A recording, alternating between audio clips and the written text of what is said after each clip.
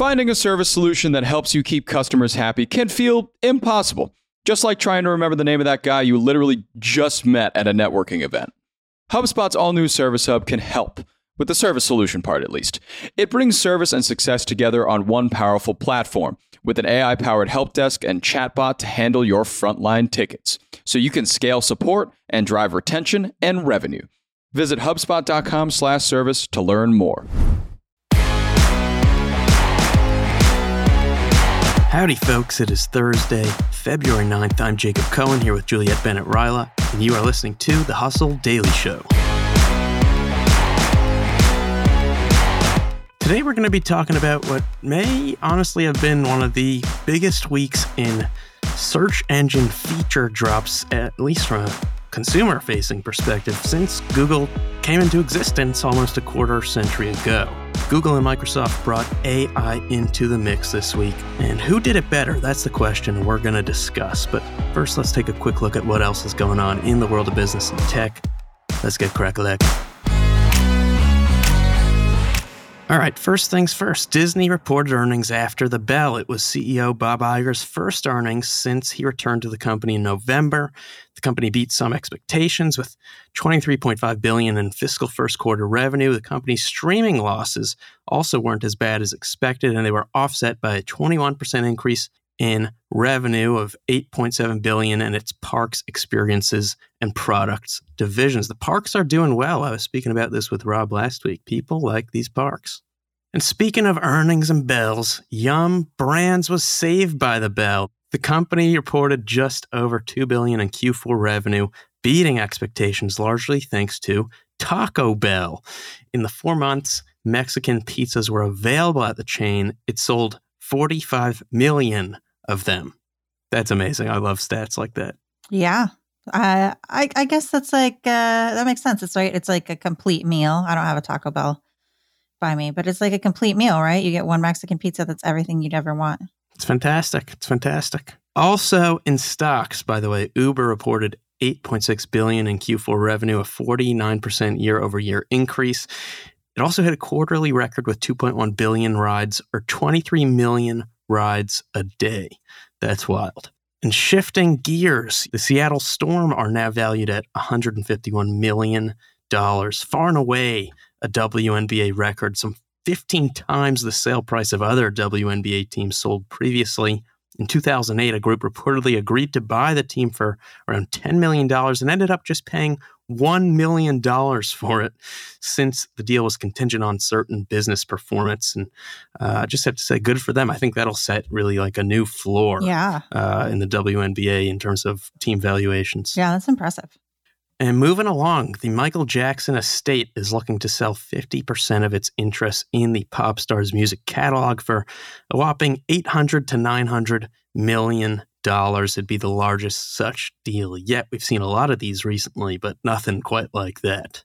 And I'm sure you'll have a thought on this. AMC Theater's new Sightline initiative, which we spoke a bit about earlier in the week, which is going to charge extra for better seats, really the middle seats, is drawing a lot of heat, as I think many anticipated. Actor Elijah Wood accused the chain of penalizing lower-income moviegoers specifically. Yeah, I don't think this is a good move for them, honestly. No? Yeah, I feel like I very rarely go to an AMC theater to begin with, and a lot of the theaters I go to are just like little neighborhood theaters, and it's like, you know, the one I go to, you can't even buy a ticket in advance online. You just have to show up, and it's great. And I just feel like movie theaters just like keep trying to get more and more money out of people. And now it's like, how much are you really going to pay to sit in a premium seat for a movie that's going to drop on streaming in a week and a half? Like, it just... Yeah, it's very interesting. It's turning theaters into planes almost. Exactly. Which people don't love. Moving along, Google's head of VR and labs is leaving to build an AI company with the former co-CEO of Salesforce, Bret Taylor. Also, Netflix kicked off its password-sharing crackdown in Canada. Our sympathies to our neighbors up north. And Twitter launched its longest tweet character limit in history by far for paying subscribers only at 4,000 characters. Not to worry, though. Tweets in the feed won't just suddenly be these huge novels. You'll have to click see more to read anything over 280 characters. And last but not least, this is handy.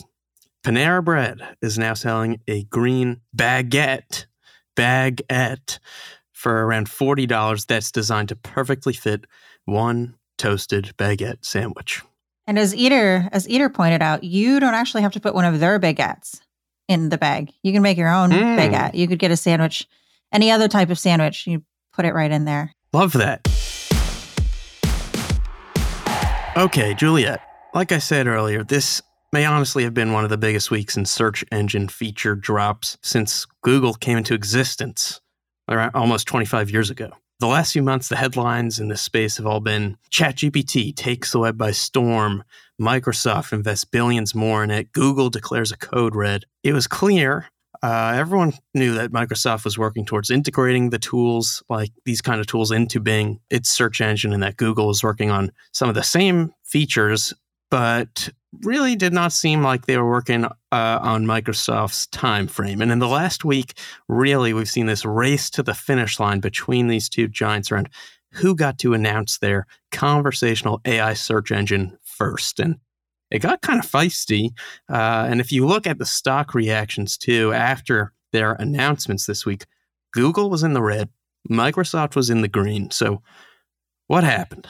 So yeah, we're looking at this like AI chatbot space race. I want someone to come up with like a good rhyming space race kind of thing. Oh yeah, that's good. Basically, Microsoft, as we know, invested billions in OpenAI. And this week it revealed kind of a few details on how it's going to integrate OpenAI with Bing and also its browser that you may or may not remember, Edge.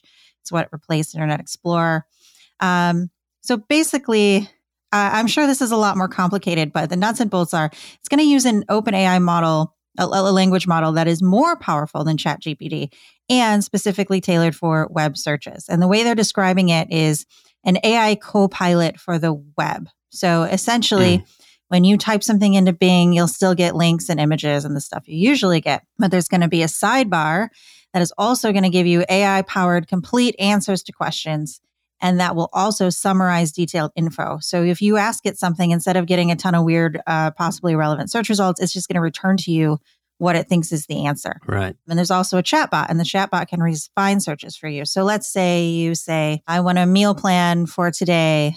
And then later you refine, I want it to be vegetarian. Oh, and I hate mushrooms. Like you can really drill down into what you're looking for.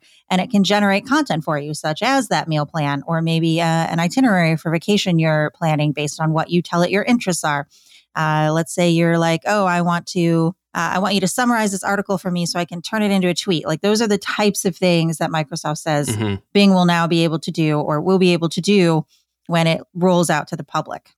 Okay. And so it was pretty cool. I was looking at some screenshots of this. It honestly was very impressive. And they got this out a day before Google was scheduled to basically make the exact same announcements at their event. And so what did that look like? Yeah, well, Google's announcement, which was for Bard, that's its AI chatbot. As far as I can tell, it sounds very similar to Bing in what it will do. It just... the details were kind of a little scant. Like I didn't feel like I got as much information out of it. Like if you go to Bing right now, you can sign up for a wait list to get on its preview, which it says will be rolling out to millions of people in the coming weeks. Or you can try a couple sample queries and it'll show you like, this is the kind of thing that Bing can do. Whereas Bard, you can't really use it yet. It's only rolled out to a few external testers. We don't know who those people are.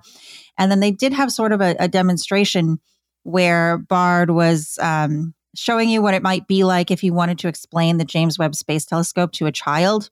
But then I guess some of the information was incorrect. And then you had these space experts, astronomers being like, well, actually, so it didn't quite go as well as planned.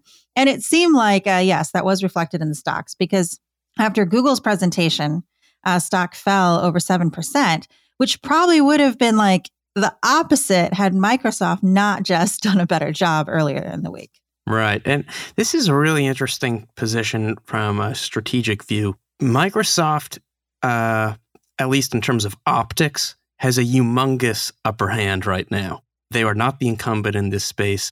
Google owns the search space. Microsoft was able to afford being just a lot more nimble, didn't carry as much reputational risk rolling this kind of thing out in terms of safety features and whatnot. And Google was kind of caught off guard in terms of Microsoft's time frame here, and it's in a really tough place right now because they almost have to roll this thing out now just to keep up. But they also still have to be more responsible with it than Microsoft does in terms of a safety perspective, but also because it's going to immediately negatively impact their core business, right? This is not Microsoft's core business. So they have a lot of money. They can afford to just keep building this out and just trying to take some market share away from Google without having to worry about how it will impact their bottom line at all. Right. And basically, Google has almost all of the market share. As a search engine, it's got 84%. Chrome holds 65%. Bing has 9%. Edge has about 4.5%. So like any customers that Microsoft can lure to even try its products is like a win for Microsoft, essentially. 100%. I downloaded Edge today just to go look at Bing on it, and I have never used Edge in my life. Now, what if I decide I like Edge better? Well, there you go. Microsoft already has me. Exactly. And so I don't think you're going to just see tons of people immediately switching over to Bing, even if they get this out before Google does. But over time, the playing field could level out a little bit. And it's going to be really interesting to see just 10 years from now, what does this whole space look like? Yeah. And the one question that I have most of all about all of this is we have seen Google become a verb. And I want to know what happens if Bing becomes more popular, because I don't see myself saying, I'm going to go Bing that. But I don't know. I could be wrong. Google is also a silly word. We will see. And bada bing, bada boom, that's going to do it for us today, folks. Thanks for tuning in to the Hustle Daily Show. We're a proud part of the HubSpot Podcast Network. Our editor today is Ezra Trupiano. Our executive producer is Darren Clark. We've got a lot more tech and business coverage in our newsletter. If you're not subscribed, you can go sign up at thehustle.co/email. Hope you have a terrific Thursday. We'll see you tomorrow.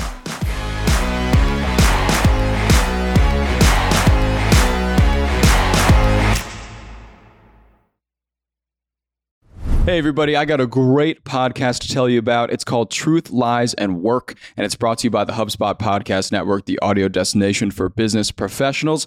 On this show, you can join husband and wife team Al and Leanne Elliott as they dispel myths, impart wisdom, and answer all your questions about finding, keeping, and motivating great people. They actually just did an episode with John Smith, who is the manager and agent of famous Argentinian soccer player Diego Maradona. He talks about in this episode how he was able to manage the global superstar, athlete, celebrity that Maradona is and was. It's a great listen. You better get out there and check it out. And you can listen to Truth, Lies, and Work wherever you get your podcasts.